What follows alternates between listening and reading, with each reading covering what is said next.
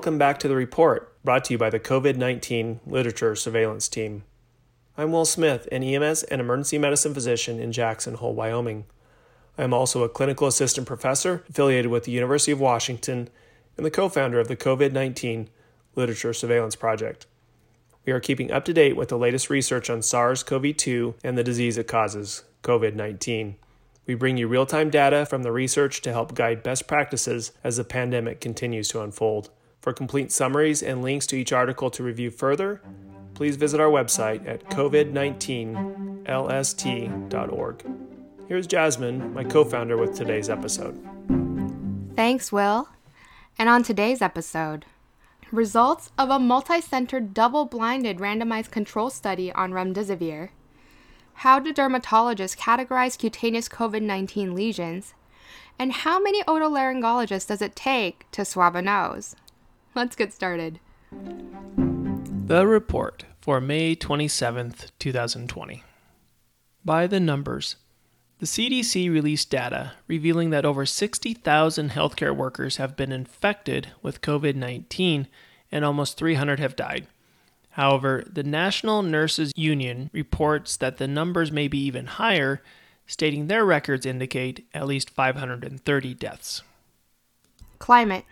Researchers call attention to the ways in which the COVID-19 pandemic is unmasking healthcare disparities in two widely different groups, truck drivers and tuberculosis patients. Researchers from London examining the impact of TB patients advocate that the vulnerable population should not be sidelined and warns that strained healthcare systems, diversion of resources, and underlying comorbidities may lead to these patients becoming collateral damage within the pandemic. Epidemiology. A group of Thai dermatologists review the diagnostic and prognostic value of dermatologic findings in COVID-19. They suggest cutaneous manifestations can be classified as either viral exanthems, such as eruptions, petechiae, and vesicular lesions, or vasculopathy-related lesions, such as chilblain, livideo, purpura, and acrocyanosis. They speculate that some manifestations may be useful diagnostic clues in patients with only mild illness, while vasculopathy-related signs may indicate more severe systemic disease. Obesity in COVID-19. A study of over 3,000 COVID-19 patients found those younger than 50 with a BMI above 40 have an 11% increased mortality compared to those with lower BMI. Patients over 50 with elevated BMI were also associated with mortality, but to a lesser extent. This suggests that the equation of obesity over age may be a stronger predictor of disease outcome. Understanding the pathology. A UK Biobank analysis of 322,948 subjects with a mean age of 68 found an association between the ApoE E4E4 allele, which is associated with late-onset Alzheimer's, and a positive COVID-19 test.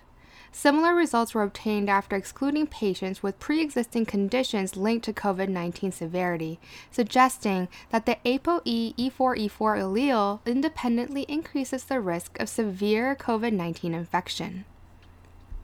Transmission and prevention. An assessment of viral load in two COVID-19 patients in Seoul, Korea, via nasopharyngeal and oropharyngeal swabs, saliva, sputum, and urine cultures using RT-PCR found that the viral load was consistently high in saliva and relatively higher than in the oropharynx during the subclinical period, which raises concern for occult transmission. Management.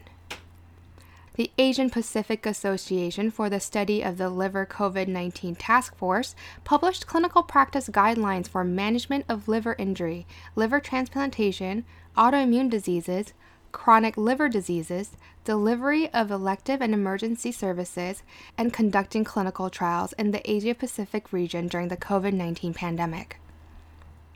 Adjusting practice. A case series of 9 patients who presented to King's College Hospital in March with pulmonary embolism associated with COVID-19 prompt clinicians to lower their threshold for ordering CT angiography in patients with prolonged history of illness and immobility, elevated D-dimers, and worsening respiratory illness. A retrospective observational study in Beijing found that during the pandemic, acute ischemic stroke patients exhibited on average a 40-minute longer hospital arrival to perfusion time than before the pandemic, suggesting the need to streamline COVID-19 screening and hospital admission protocols for suspected stroke patients. R&D, diagnosis and therapeutics. Finally, a double-blind, randomized, placebo-controlled trial found that remdesivir shortened the time to recovery in patients from 15 days to 11 days, supporting its purported therapeutic potential in patients with COVID-19. Mental health and resilience. In addition to obesity being a physical risk factor for more severe COVID-19, what is the effect on mental health? A study of 2,094 participants in the United States, United Kingdom, and France found that an individual's perception of weight discrimination is a stronger prediction of one's concern about the virus, engagement in preventative behaviors, mistrust in public health agencies, and sense of social isolation. This highlights why risk factors for disease need to be communicated in a way that does not stigmatize individuals. Psychiatrists found that after 5 weeks of lockdown in Spain, neuropsychiatric symptoms, most commonly agitation, apathy, and aberrant motor behavior, worsened in patients previously diagnosed with Alzheimer's disease and amnestic mild cognitive impairment. Furthermore, while 30% of the patients reported worsening of health status, 40% of caregivers reported this as well. That's all for today. Thanks for listening. Continue to stay informed with us. Read less, do more. With COVID-19, LST.org.